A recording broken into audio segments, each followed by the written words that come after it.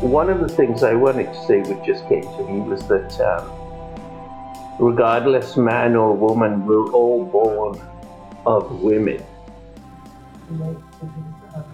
They're the only ones that can give birth. And I mentioned the definition of a woman sort of in passing as a sort of joke, but the roles have been changing over the last I don't know 50 years, or maybe they haven't, but it was always traditionally the woman's place was in the home, looking after the home, looking after the kids, doing the cooking, doing the washing, doing the ironing. And that's been changing in my lifetime, probably over the last 30, 40 years or so. I think it's difficult and awkward and even stilted to talk about women because we're stuck in the world of objectifying. And I think we're all far enough to know we're doing it, but not far enough along the path to get rid of it. So when we look at the topic or concept or physicality of women, it causes a hiccup in me because I know whatever I'm going to say is going to be off target from a perspective that might be offensive, and maybe caused by the fact that I only see the object, not the thing itself. I see the definitions. The roles that you're talking about are like definitions or categories to sort of sort to, right? And then when you sort them into, it's to me, it's a bit objectifying. Mm-hmm. That's what I'm hearing and seeing. Mm-hmm. So when you say, when I was young, I go, I want one of those. Wasn't very easy for me to capture one, for sure.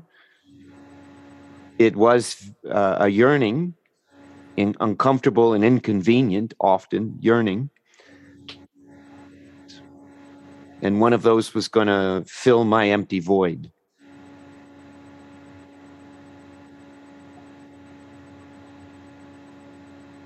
Obviously, that's a very simple way. That was my simple mind at work. Go ahead. I'm sorry.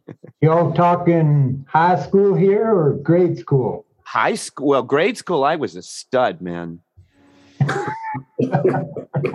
Before puberty, man, was easy as pie to have a girlfriend and hold the hand. And several. Well, I just chose one. I would target one in each class and, do my thing in the 5th grade or 6th grade. But then when people started growing hair on them in the 7th grade, I became ineffective, and that's even a nice way to put it. The program shut down. Just completely ever the game changed. No one told me, and everything I did before was completely futile, awkward, even suffering. Didn't know what was going on, and then I just sort of gave up and said, "Oh, grow hair or get a motorcycle." Goes a long way, or a pickup truck. Yeah, depending on where you live, a pickup truck would be really effective. Girls love pickup trucks. Yeah. So then I just didn't have the acumen, for sure, and the accoutrements to go fishing. I don't know if I like that image. If only we knew what we know now. Well, one of the questions that, just to review what we've already been doing, so we don't reinvent on already. One would be, I thought was really terrific, is roles, right? Mm-hmm. Also, another way to look at it is our. I mean, I think it's always fun to laugh, for me to laugh at my ineptness in finding a partner for many, many years. And so that's another aspect of relationship or a partnership in with a woman. or just the concept itself, like what is it, why do we have this duality in the species, which is I think what Hans Vanderhill was starting with. Well, that's a skew, right? Mm-hmm. So if we look at it through that lens of the things being like an askew, like what I see and what a man sees will be general and a woman sees, might be as a premise a fundamental difference that needs to be overcome in order to understand one's partner, the opposite sex of their own. Certainly a drive for some form of completion in a way, where each subject is looking to fulfill something that they don't have, they can't have, never will have, can't even explain or describe. And and it's from both sides, clearly, I would say. Like, what defines a woman? That I found a little bit interesting. Good. Run with it. See where it takes us. Yeah, but I also wanted to say that I grew up being deathly afraid of women. Yeah, me too, Fred. Always scared. And, my friends would tell me, hey, you're not a bad looking guy. And, they'd say, oh, this girl there, she's really interested in you in that. And that still wasn't enough for me. It was still so hard and difficult. So what was that about? See, I want to hear what you have to say about that, because I went through that too. I don't know. It's just that I was really, really, low self-esteem. Yet, as a musician and playing on stage, yes, I was scared doing that too, but much more confident, right? And being a musician opened a lot of doors up as far as, having potential suitors, etc., right? But no, I'm still lost on that one. But I'm not afraid of women anymore, for the most part. Grew out of it. So what were you afraid of? Rejection. Again, the same. Yeah. Now I don't know if that ties back to my mother, who I don't remember her ever rejecting me, but perhaps, I don't have time for you right now, or I got to do this, and I don't know. I don't know what power, ultimately, what power a woman has, or a girl, to give me that environment to allow myself to feel that fear. But I would add this, to personalize it from this perspective. I guess I believe that they would see me for who I really am, and that disguise myself or do a performance or an act that would be successful.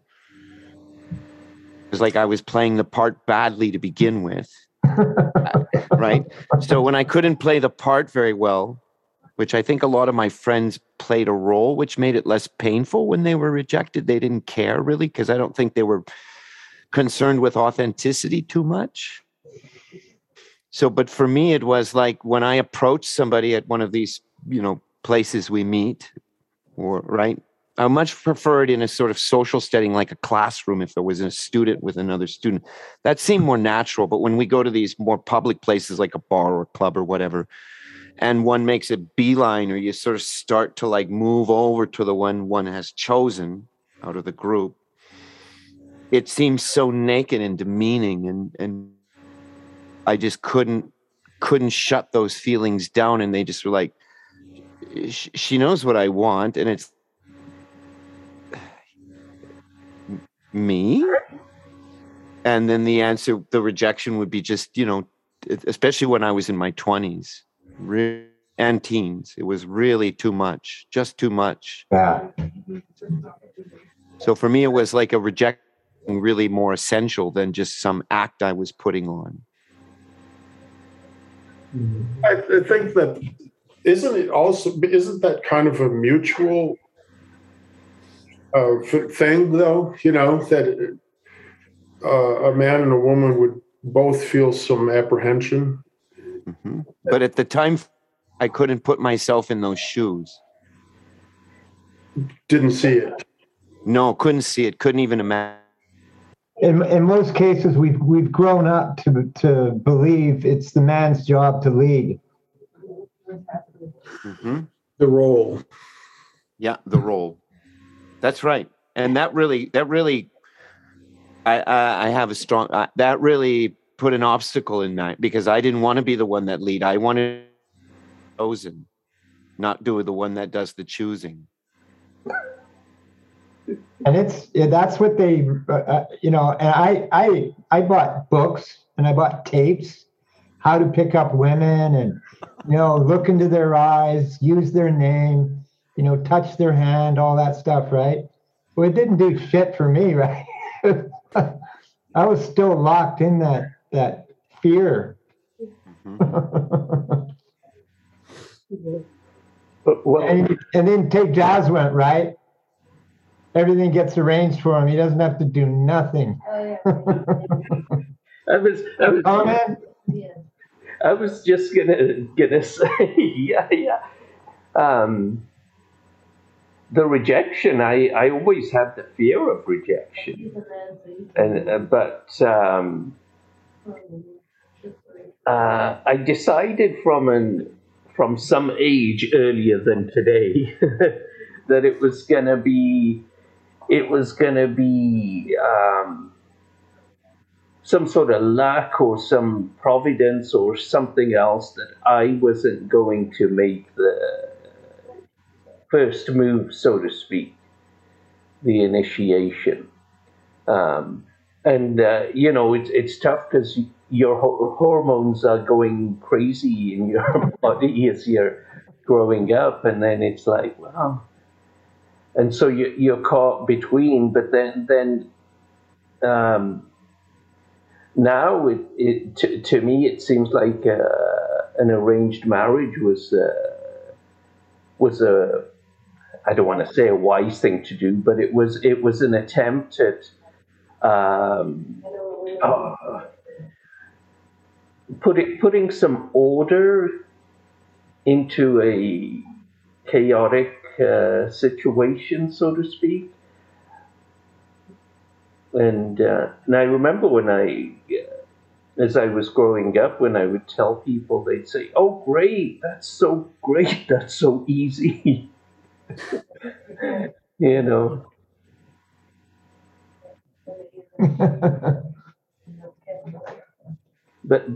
then you also have to live with the other side, that it's done. Yeah, there's no Amazon to return it to. Yeah, that's a new way to put it.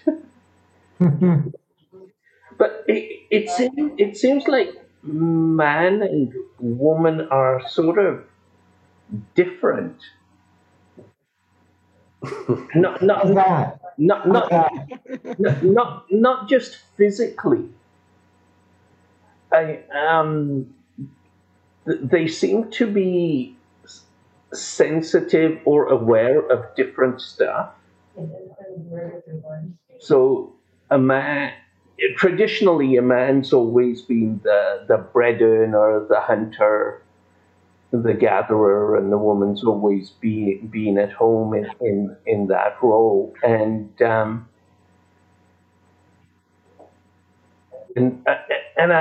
I know it's been changing, but there's still something that's different.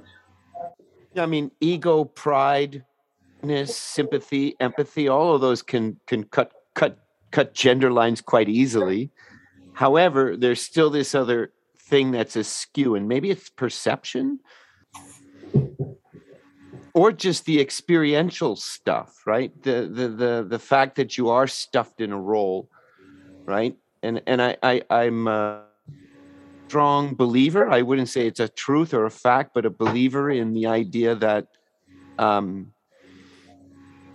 race, upbringing, all of that sort of codes us to live in a particular way: poverty, wealth, middle class, and whether it's class system, cultural systems, all those systems color us and alter our perceptions. But I think one that might be more profound than I gave it credit for many, many, many years is the role and the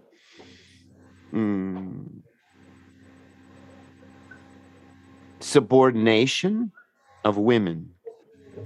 Or you could just be very simple. The other day I was saying to Elena, I had a headache. And she says, you wouldn't be complaining about this if you had your period.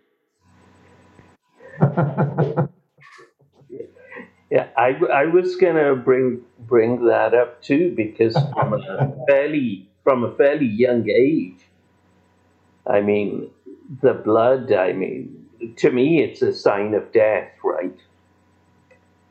So the comes every month. Death? Yeah, because it's blood and it's red. Whereas you could think of it as a potential embryo dying, right? Mm-hmm. As opposed to giving it birth, and then you start thinking, well, so maybe that's the askew that we're talking about, because in a way, a woman has to bring something to birth to fulfill her biological. Yeah, biological. And then on the other hand, a man also has to give birth, or has to be an instrument for giving birth, right? So biology. Biology.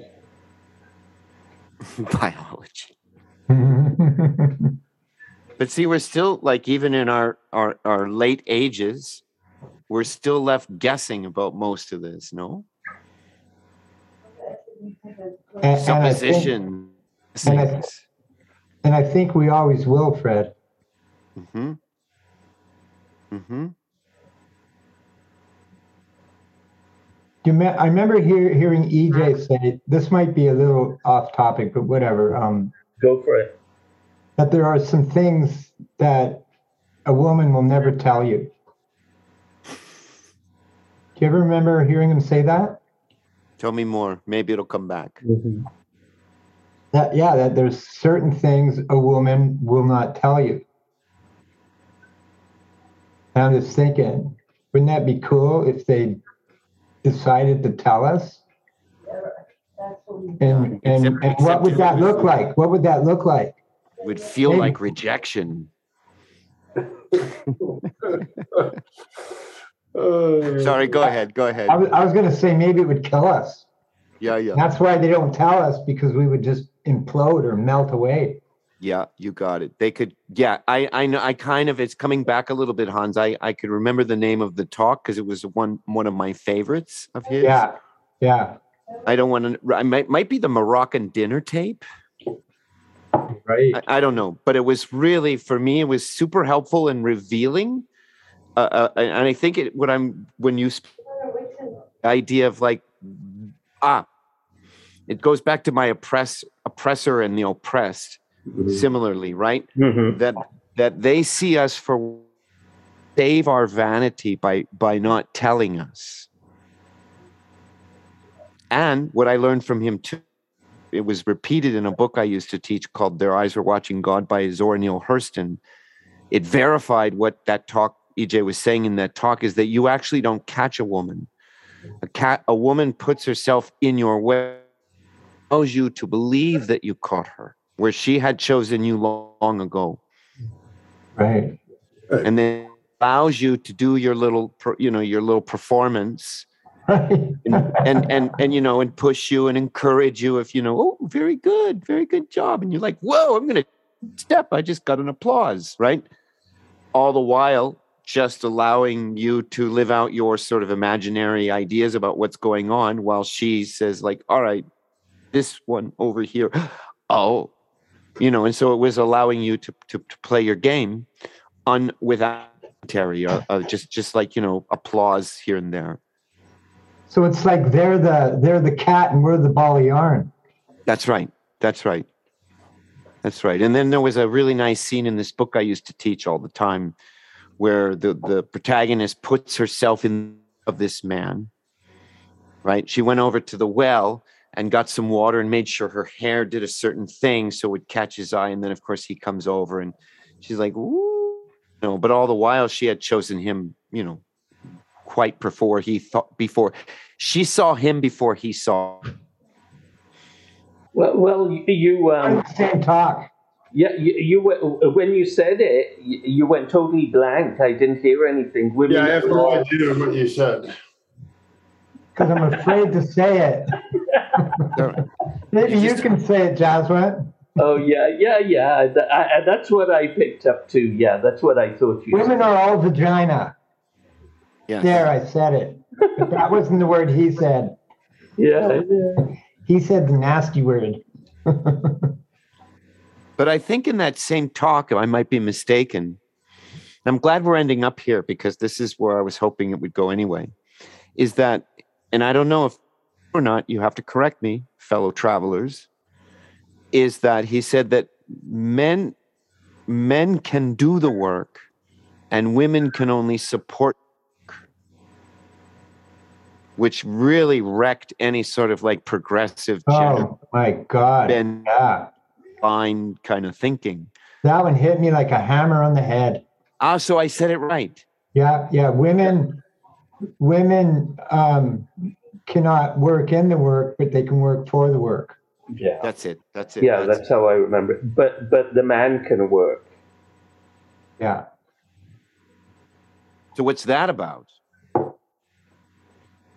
You know, one of my favorite chapters in one of my favorite books, The Human Biological Machine is a Transformational Apparatus, aka HBM, the chapter is called Bringing the Woman to Life. One of my favorite chapters of any of his books. I just read that one over and over and over. And what struck you about it? How he goes on to say how women want attention and that they'll do anything for it. But a lot of times, just like we want attention as well, once we get it, we don't always know what to do with it. That's part of the same talk too, that we both remember more or less. And another thing, what was it?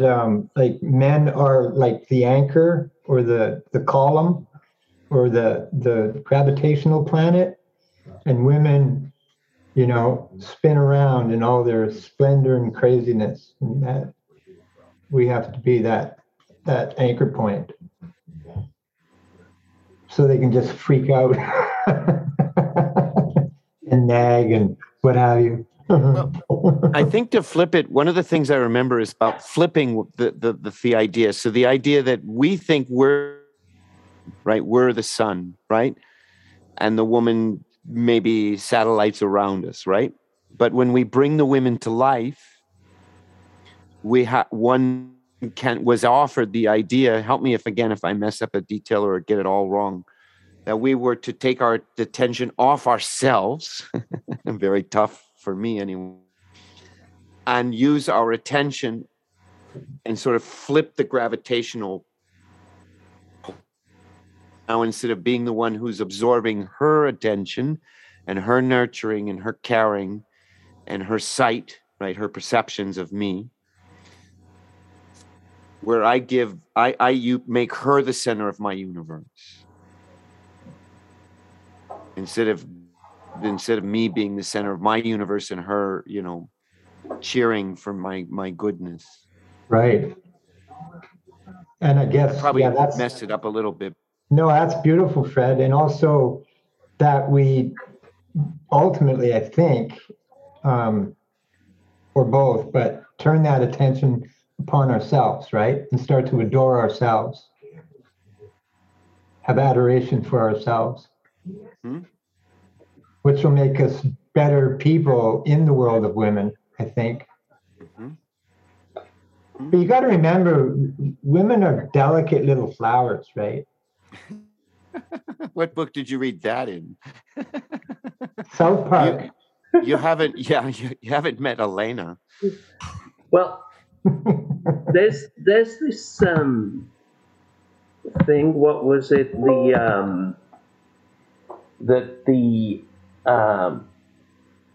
So man has the physicality, but the essence is feminine. That's and so, right. So the woman has the female physicality, Exterior. but the essence exterior. is sorry. No, I was just substituting exterior. Yeah. And the interior was more like a man. The essence. Whatever that means. Yeah. And wasn't it also the man must become a woman and the woman must become a man? That's it.